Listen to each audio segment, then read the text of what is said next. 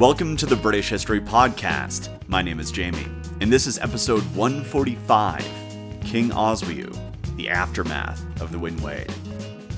The Battle of the Winwaed is over, and Penda is dead, along with 30 noble war leaders who had joined him in battle. With them was King Anna's brother, King Aethelhera of East Anglia. And as for King Aethelwald of Deira, that was King Oswiu's nephew who fought with Penda, well, we're not sure what happened to him. But he isn't in the histories any longer, so perhaps siding with Penda against his uncle didn't end all that well. And this battle changed quite a bit. The Battle of Mazer Field had established Mercia as the dominant force on the island, and specifically it demonstrated the military prowess of Penda. It was there that King Oswald of Northumbria was killed, and his kingdom was split up into two separate kingdoms, each with its own king. And it was at that battle that Mercian power, which had already been growing with their challenges to the West Saxons, had reached its full stride and broke the Northumbrian hegemony. And Mercian power was so complete that the kingdom successfully waged wars against challenges to the multi-kingdom system that ruled Anglo-Saxon Britain. And in doing so, they took down kings of East Anglia, ousted a king of Wessex, and even took their wars into Bernicia. But now, in the aftermath of the Winwaed, it was King Oswald's brother, King Oswiu of Bernicia, who was triumphant on the field of battle. Given the location, weather, and how outnumbered the Bernicians were in this battle, it makes one suspect that this was an ambush rather than a typical Anglo-Saxon battle in the model of honorable combat. But however, Oswiu managed to secure victory. He had won, and had killed and beheaded the man who had killed his brother all those years ago.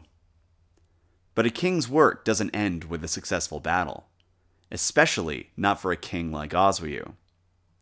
We've spoken at length in earlier episodes about how Penda had plenty of opportunities to annex kingdoms, or just parts of kingdoms, but generally didn't. Well, Oswiu didn't have the same hesitation when it came to expansion. And so, following this battle, Oswiu nabbed northern Mercia and made it part of his own kingdom.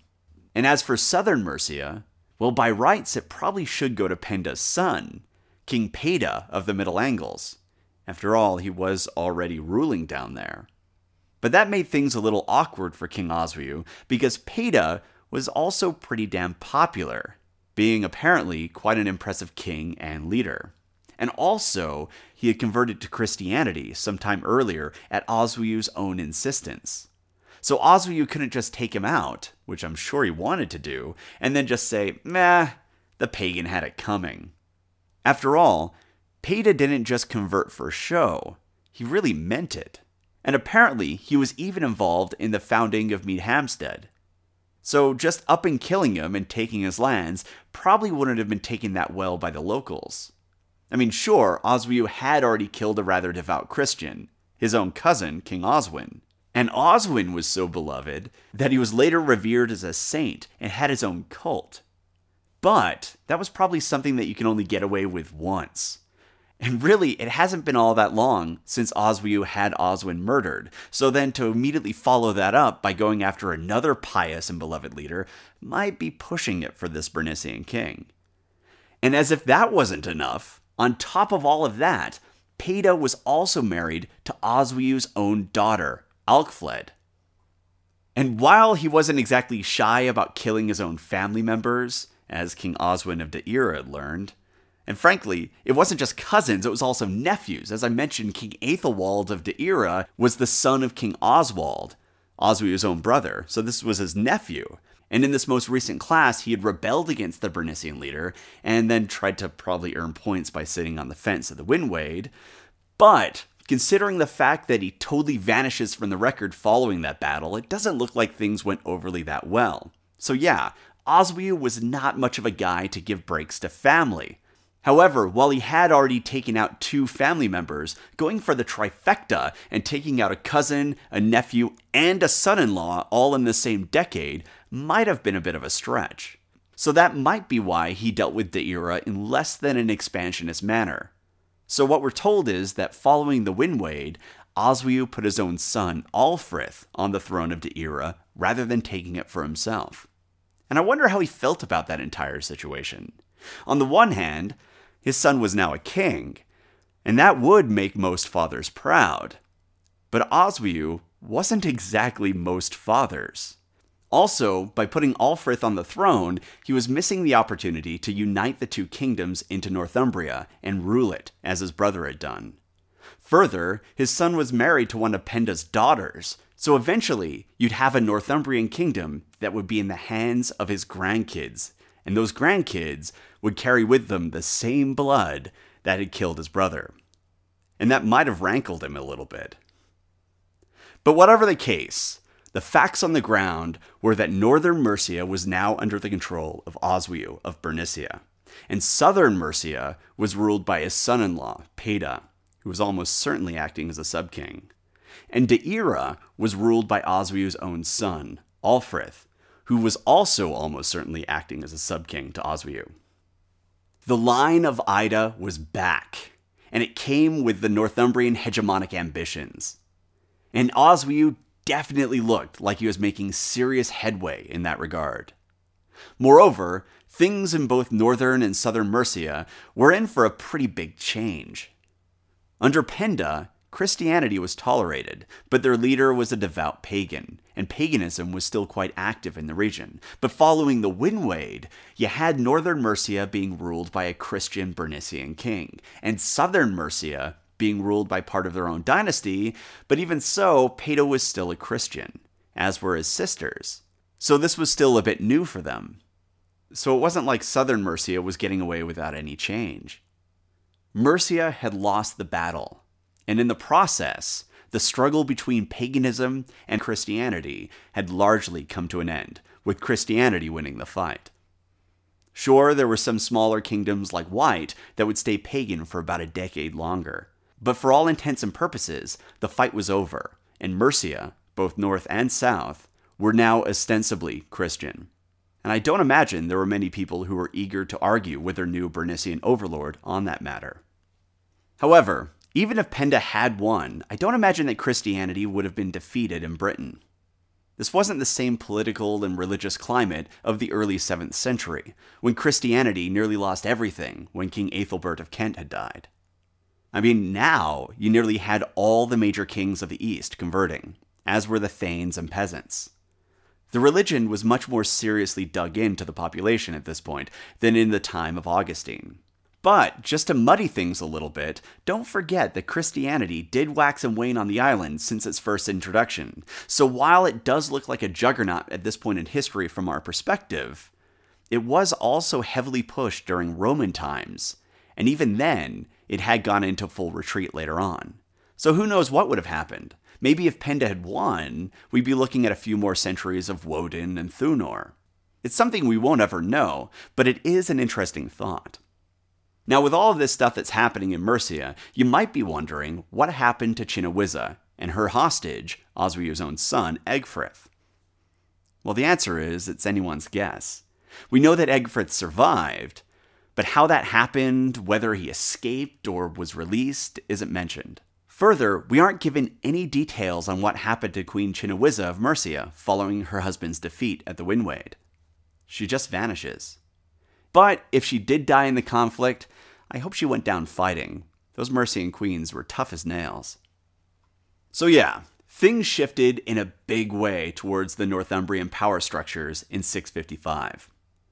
But not everything shifted. That same year, Mercia, who was now Christian, recognized Canterbury as the see of the English church, rather than say, Bamber or York or Lindisfarne. And what an awesome thumb in the eye to Northumbria that was.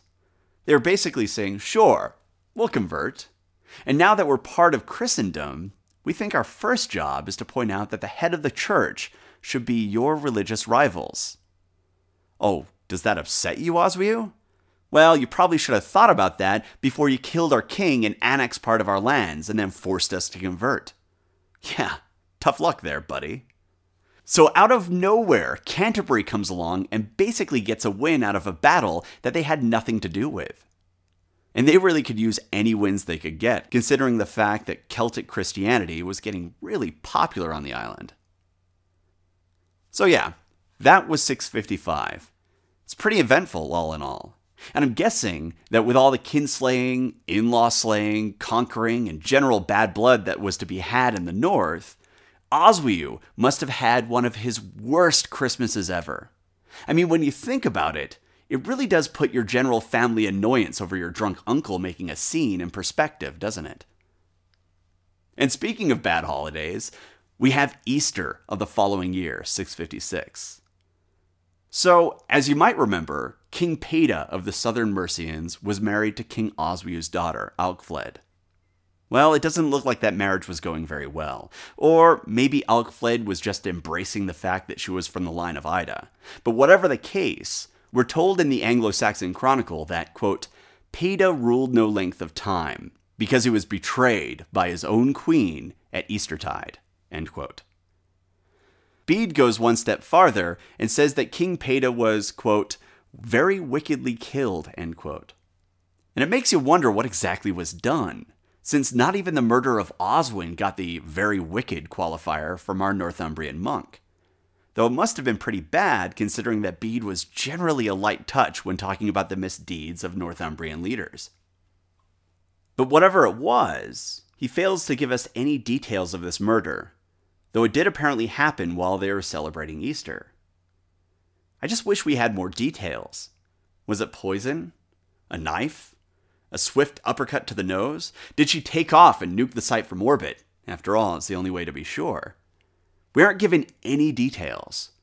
Just that he was betrayed by Alcfled and killed on Eastertide. And it's oddly reminiscent of that awful Easter for Edwin, when he was nearly assassinated just before his daughter was born, isn't it? What's with holidays? Just eat the peeps and settle down, people. Come on. Anyway, so King Peada of southern Mercia was now dead. And the question is, who was going to succeed him? Well, he had a brother, a guy by the name of Wulfhere, and his name translates to Wolf Army, and how awesome is that? But you might be wondering if it did go to Wulfhere. Well, hell no. It went exactly where you think it would go, right into the hands of Oswiu. He wasn't going to miss that opportunity. And that, right there, should give you at least a little bit of suspicion as to who came up with this whole murderous Easter thing. He was the one to gain the most. So he might have been prodding his daughter to, stack the deck in his favor. Though, maybe the line of Ida just had some really weird ideas as to what should go in an Easter basket. And really, what do you give to someone who already has everything? Southern Mercia and Peada's head, apparently. So, less than a year after Penda's defeat at the Winwaed, all of Mercia was now being ruled by King Oswiu of Bernicia. And much like Penda, Oswiu was racking up quite the body count. Only in his case, they were all family members or in-laws. I mean, we have one cousin, probably one nephew, his kid's father-in-law, and now a son-in-law. And consider this. Oswiu fought the Winwaed even though his son, Egfrith, was being held as a hostage. And that fight very well could have cost his son his life, which apparently wasn't much of a problem for the Bernician king. Seriously, what the hell, Oswiu? So, are you getting why Penda was sort of the hero in this story? I mean, when they said keep it in the family, I don't think that's what they meant. Alright, so not everything happening here revolves around Oswiu and his justifiably nervous family. The following year, in 657, Hild, do you remember her? She was the abbess of Hartlepool, who was also the daughter of Hereric, the nephew of Edwin who was poisoned. Well, Abbess Hild left Hartlepool and founded Whitby. We aren't told what happened to the abbey at Hartlepool, and actually, nothing at all remains of it. And it makes you wonder why she felt the need to relocate and found a new place. Was it destroyed in a fire or something? Or maybe there was a local uprising against the thing? It's hard to know. It's quite odd, though. But whatever the case, she decided to head a little ways down south and found Whitby, in the Celtic style. Yep, despite some kingdoms like Mercia backing Canterbury, Iona was still quite influential. And Whitby is a good example of that. Also, Whitby's kind of interesting. Within, everyone was required to study the Bible. They also had to do good works and focus upon the virtues of peace and charity. So far, there's nothing that's really jumping out at you. But she also set up the abbey so that all property and goods were held in common, meaning there was no personal property allowed. Needless to say, Whitby and Comrade Hild became quite influential, and there were 5 bishops that came from the abbey. So that's what's going on there. But I also need to point something out here that's a bit of a mess. So, do you remember from the King Penda No Posers episode, where King Cenwalh of Wessex returned from exile and attacked the Welsh to the west and expanded the borders of Wessex? Well, the dating for that battle was approximate, due to the fact that a lot of dates weren't given, but we do know that it happened upon his return from exile. And we also know that Cenwalh had been in exile for 3 years in the court of King Anna of East Anglia. And due to Anna being in exile for ages himself, and also being killed by Penda upon returning, really, Cenwalh couldn't have been in his court any later than 648, which is why the battle was placed at around 650 or 651. However, the Anglo-Saxon Chronicle points out that the battle took place on 658, which is 7 years later from the point where King Anna could have actually housed King Cenwalh, and is also after Penda's death. So that's kind of odd. And frankly, it's entirely possible that the scribes picked that date because it's 3 years after Penda's death, and they assumed that Cenwalh came back because Penda was dead. However, given what we know about Anna, his exile, and his death, that just wouldn't be possible if Cenwalh really did spend time in exile with him. And that's why I chose to put that part of the story at 650 or 651, rather than 658 as the Chronicle dates it. But, as always, this era in history is a bit messy, and as a consequence, it's entirely possible that the dates for Anna, and actually even his involvement, were inaccurately recorded. And that the dating for the battle was the accurate part. That is possible. And if that's the case, then it's at this point that the West Saxons started to push west into Welsh lands. I guess it doesn't make all that much of a difference in the long scheme of things, but I wanted to make sure that you had all the facts. And also, I wanted to ensure that I wasn't giving you a partial view, or portraying it as the final word on the matter. Like everything else, this is a bit messy. So fair? Cool.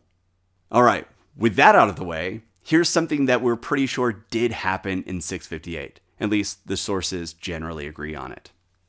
So Mercia had been ruled by Oswiu, either directly or through a sub-king, for the last 3 years. And they were really getting a bit sick of it. And 2 years ago, the rightful king of Mercia, Wulfhere, was passed over, and all of Mercia went to that foreigner, King Oswiu. And you might remember all those months ago when we talked about the cultural aspects of this period in history, things like travel and xenophobia, that this was a time when even travelers from neighboring territories were treated with intense suspicion and fear, especially in regions that weren't as focused upon trade as the southern kingdoms, such as inland kingdoms like Mercia. So you can imagine how well Oswiu's conquest probably went over, can't you? I mean, here we have a strange king from an enemy land that they probably have never even seen ruling over them. And as was the case with rule in this era, his domination of that territory would mean that he'd have to take his court and travel not only through Bernicia to collect his food rents, but also through Mercia. And it makes you wonder how diplomatic he and his warbands were when they passed through, and how politic they were when they demanded rent, not to mention requiring local nobles to feast and house them as they passed through. We aren't given details of his reign over Mercia, but you can almost imagine him saying to a Thane, "Don't worry, you and your village are safe with me. I'll treat you as if you were one of my family." You know? And even if he was warm and fuzzy with the Mercians, you still have these strange foreign Bernician warbands moving throughout the kingdom. This would have been a period of intense fear for the Mercians. Now, we don't know what Oswiu's view of the annexation was. We don't have a diary or anything like that, and we don't even have quotes from famous writers like we have of Hannibal and how he apparently spun his invasion of Italy as being for the liberation of the Italians. So we don't know how he saw it, but from the looks of it, he definitely was not greeted as a liberator, because in 658, an enormous rebellion kicked up, and Wulfhera, Wolf Army, son of Peda, was proclaimed as the king of Mercia. And with that, we're going to pause the narrative just for a few episodes and talk about something that's been developing in the East. You've probably got a sense of it from the episodes, but it's going to start to get really rather prominent in the story now that we have figures like Oswiu. And it's also becoming central with the spread of literacy and the clergy. Namely, power is concentrating, and Anglo-Saxon society is growing more complex along with it. Gone are the egalitarian days when individuals could move between classes, and there really were only a few classes to move amongst. Now there were dynasties, and a greater and greater share of the power and wealth was concentrating within these ruling families. So now you had positions within the clergy, positions on the battlefield, and definitely seats on the throne being reserved for just a few members of a very small percentage of families.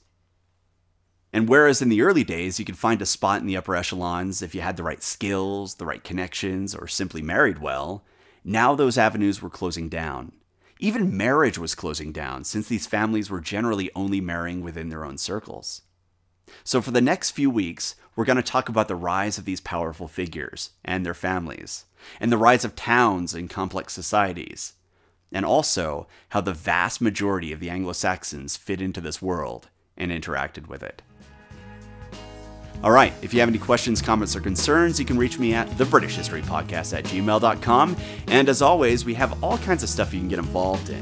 There's Facebook, Twitter, forums, you name it. And you can find links to all of that at thebritishhistorypodcast.com. All right, thanks for listening.